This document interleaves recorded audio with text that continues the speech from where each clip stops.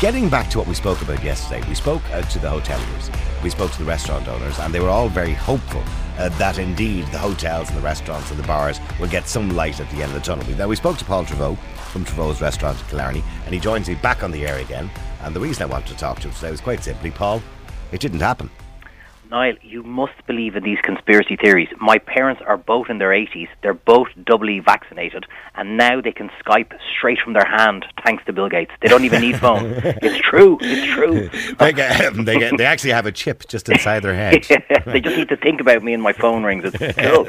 I agree with you. I don't believe in them either. No, I tell you, I mean, I swore blind I wouldn't go on Twitter last night, and I even tweeted, I won't go on Twitter tonight, and 2 seconds later I was back on it. Well, I did see your name and my name constantly coming up together, by the way, in relation to you being on the show yesterday. The reaction yesterday, I'm not going to lie to you, I've never seen anything like it. The amount of people that have gotten in contact with me has frightened me. I even got a letter today, I put it up on my Facebook page there, from a 70-year-old man who's saying he's run his own business supplying the hospitality in rural Ireland, and he's almost 70, and he's going to have to close his business because he hasn't seen a customer in 12 months.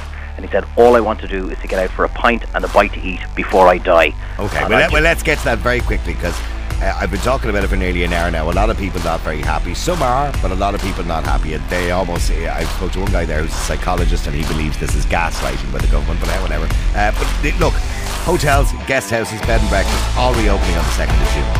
A little bit of a breadcrumb there for the restaurants that you can open outdoors on the 7th of June. But the caveat in here in relation to indoor hospitality, which is what you talked about yesterday, they said to be considered from the 5th of July.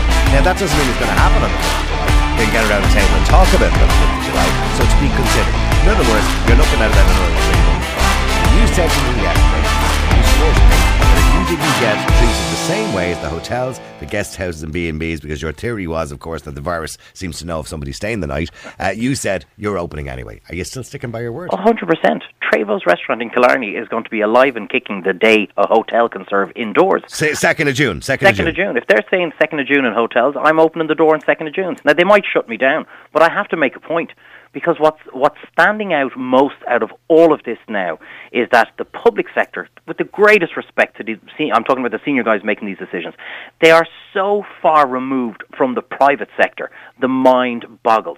There wasn't one person in that room who is self-employed, who has a restaurant or is in hospitality or the music industry, to turn around and say, lads, hang on a second, let's just think about what we're about to announce tomorrow. You're about to say it's okay to eat indoors in a hotel, but it's not okay to eat indoors in a restaurant. Do you not think there's going to be some sort of a backlash? And I was listening to what Adrian said there from the Restaurant Association of Ireland, and basically saying, we're not going to be impressed. That's not good enough now at this stage. It has to be that all restaurants, all pubs open up the day. Like, there's no, we're thinking about this. Every restaurant and every bar has to do this. Yeah, but that's up to the Restaurant Association and not you, Paul, as an individual. You can make your own stand, and that's fine. And you're telling me on the radio, maybe other restaurateurs are listening today, and they will, stand side by side with you. But it's up to the Restaurant Association, it's up to Retail Excellence, it's up to the Hotel Federation, it's up to all the other organisations and the spokespeople, as I said already, for these organisations to say to their members, we're not happy, the government has not shown us proof. We've asked NEFIT on numerous occasions to show us the data, to convince us and justify us that these precautions are necessary on this occasion, and they haven't produced that. So it's up to them to say, lads, who is it famously said that bad laws are made to be broken? Yeah, it's like, fancying a girl and saying it's up to her to come over to me and ask me to dance. It's not going to happen. So waiting for these organisations to stand up and do this, they're not going to do it. And I do have an obligation, by the way. I have a broadcasting obligation to tell you that you are breaking the guidelines and breaking the law by opening on the 2nd of June. Am I breaking the law? That's what I want to know. I want to see where it's written in legislation to say that, yes, it is legal for hotels to open up, but not restaurants. Based on what? Based on government guidelines, which is covered under the Health Act. But are they guidelines or are they the law? All I'm hearing for the last 2 days is that, look, you had a guy on there the other day about aviation saying, well, you're actually not breaking the law, but they're asking you not to do it. They're asking you to stay at home. Well, I would have said the same thing in relation to travelling abroad, for example. Currently, at the moment, if you go to the Department of Foreign Affairs website, it says that they advise you not to travel. Exactly. It's a travel advisory for unnecessary travel. Yes, An Garda Síochána are standing outside the airport fining people €2,000 for doing it. Yeah, but look, Niall, I don't want to be on the radio in defiance of No, of a I government. understand, and I don't want to be encouraging you to do that Yeah. either, but you're asking for some sort of clarity here as to what the law is, and to prove that you are more of a risk having 25 people in your restaurant than a hotel is having 25 people in a hotel. There's no physical difference. So we're going to allow 50 people into a church. And that's great, and I'm delighted for anybody who wants to go to church. So we can put 50 people indoors for an hour to listen to a priest, to do whatever they do, and I can't have 10 people in my restaurant. And I only thought of it there about half an hour when I was listening to the radio, when they said 6 people can go indoors for dining in for a wedding. Well, is it only a hotel they can eat in? I never thought of that.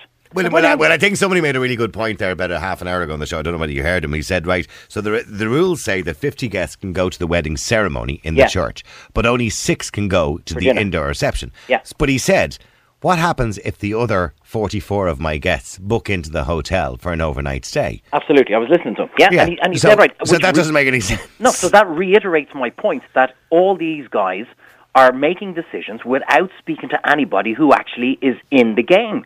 So, I mean, we'd easily turn around and say, look, lads, this is what's going to happen. And you've lost people, like, months ago at this stage.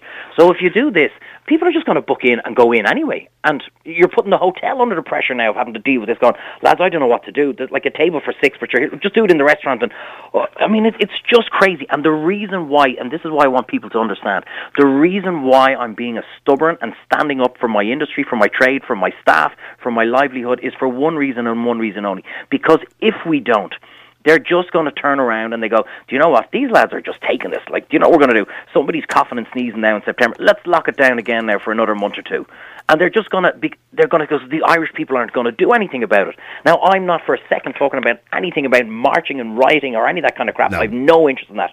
I'm saying I can open my restaurant. I've even said to Micheál Martin, I'll do it at 50% my capacity.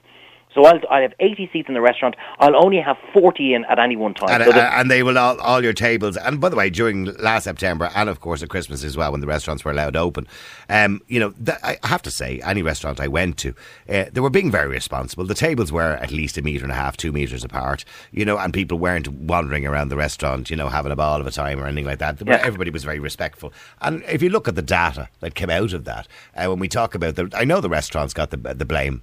And the shoppers got the blame for Christmas. But if you look at the data, as we mentioned yesterday, the data showed that the case numbers were on the rise anyway before that any happened. Yeah, absolutely. And I think the evidence came out then in January and February that a lot of the outbreaks were not in restaurants. They were 100%, not. yeah. And they weren't in retail either.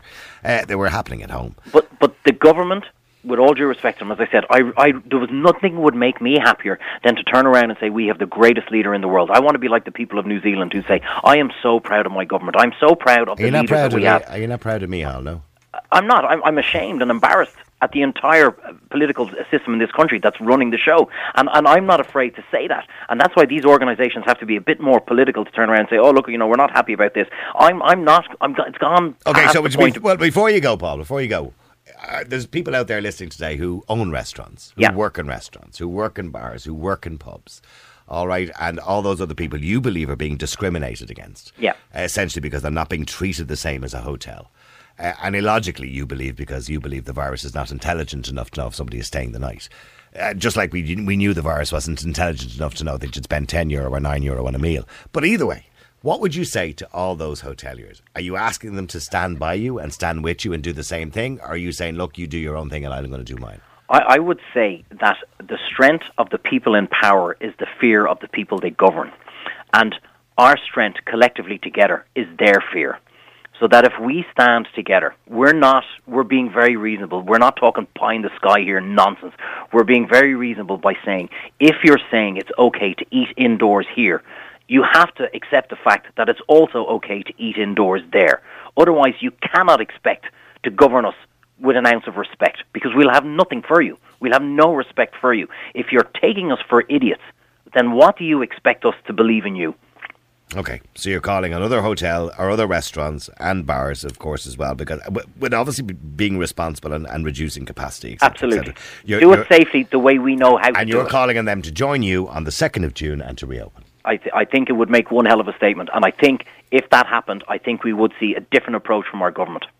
All right, listen, thank you very much indeed. Paul Thanks, Treyvaud Niall. from Treyvaud's Restaurant in Killarney. Thanks for joining me again today. And Paul did say it yesterday, and he's keeping his promise. He said he is opening whether the government likes it or not. And the reason he said he's opening is because he believes as a restaurateur he's been discriminated against, because he believes that if you could eat inside in a hotel or guest house or B&B, why can't you eat in a restaurant? There is no difference.